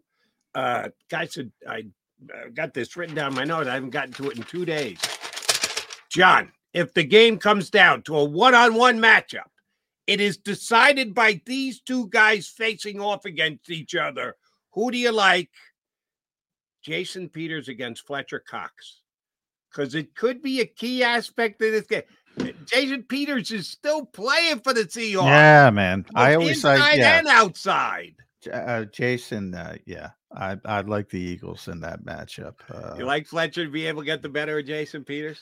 Yeah, I mean, Jason. They know each other a little bit, don't you think? Oh, yeah. Jason has tremendous respect still to this day in this organization. And he was a great player here, but he's hanging on, and He's not a great player anymore, and that's, probably the Eagles' biggest advantage in this game. Seems like an evergreen comment about the Seattle Seahawks. They have a bad offensive line. They seem to always have a bad offensive line. This year is no exception. And we were talking about the Eagles' defensive front a lot. I don't think it's as bad as people think it is, but they haven't been as dominant as expected. They need to step up against this defensive front. You're saying, how do you stop DK Metcalf? And people talk about DK. They got two other good receivers, as Brooks mentioned. So how do you stop those guys with this secondary? The front. That's how you stop those guys. That's how. But I would say this about Brooks, and I know we got to leave. I like his comment about Sean Desai keeps searching for the answer. It's week 15. You're not getting the answer. You just got to choose the best way possible and stick with it. That's my opinion. It's week 15. You can't keep looking. You can't keep searching.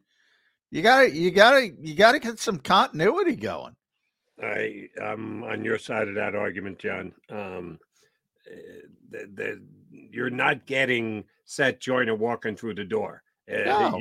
You can hope for it, but it's not happening anytime soon. You got what you got. You got to give it your best shot. You got to draw up a game plan, and you got to try and ride it all the way to the finish line. All right, we are at the finish line today, but darn it, we'll do it again tomorrow. Walk through Thursday, so you got nothing today, McMullen? You got interviews? Is the locker room? Interviews, locker room. Nick Sirianni's going to talk. It's Wednesday on a Thursday, so Wednesday walkthroughs, Thursday walkthrough. And despite that, we will have a Friday tomorrow. We don't change. We are always the same here on Birds 365. Oh, except no, that's not right. I apologize. I'm lying through my teeth. We get McMullen for both hours tomorrow. He doesn't have to sneak off to go talk to Sirianni. I apologize in advance. Both hours. We are glad to have John with us. It is a full Mac and Mac. 2 hours tomorrow coming your way in 22 hours from now. You've been listening to Birds 365, the destination for the passionate Eagles football fan who bleeds green. If it's Eagles football, we're talking about it. Debate, inside the locker room, and guests that are some of the greatest football minds from around the region. We hope you enjoyed the show. We know we had a blast. Make sure to like, comment, and subscribe, and we'll be back soon. But in the meantime, hook up with us on social media at Jacob Sports. See you next time on Birds 365.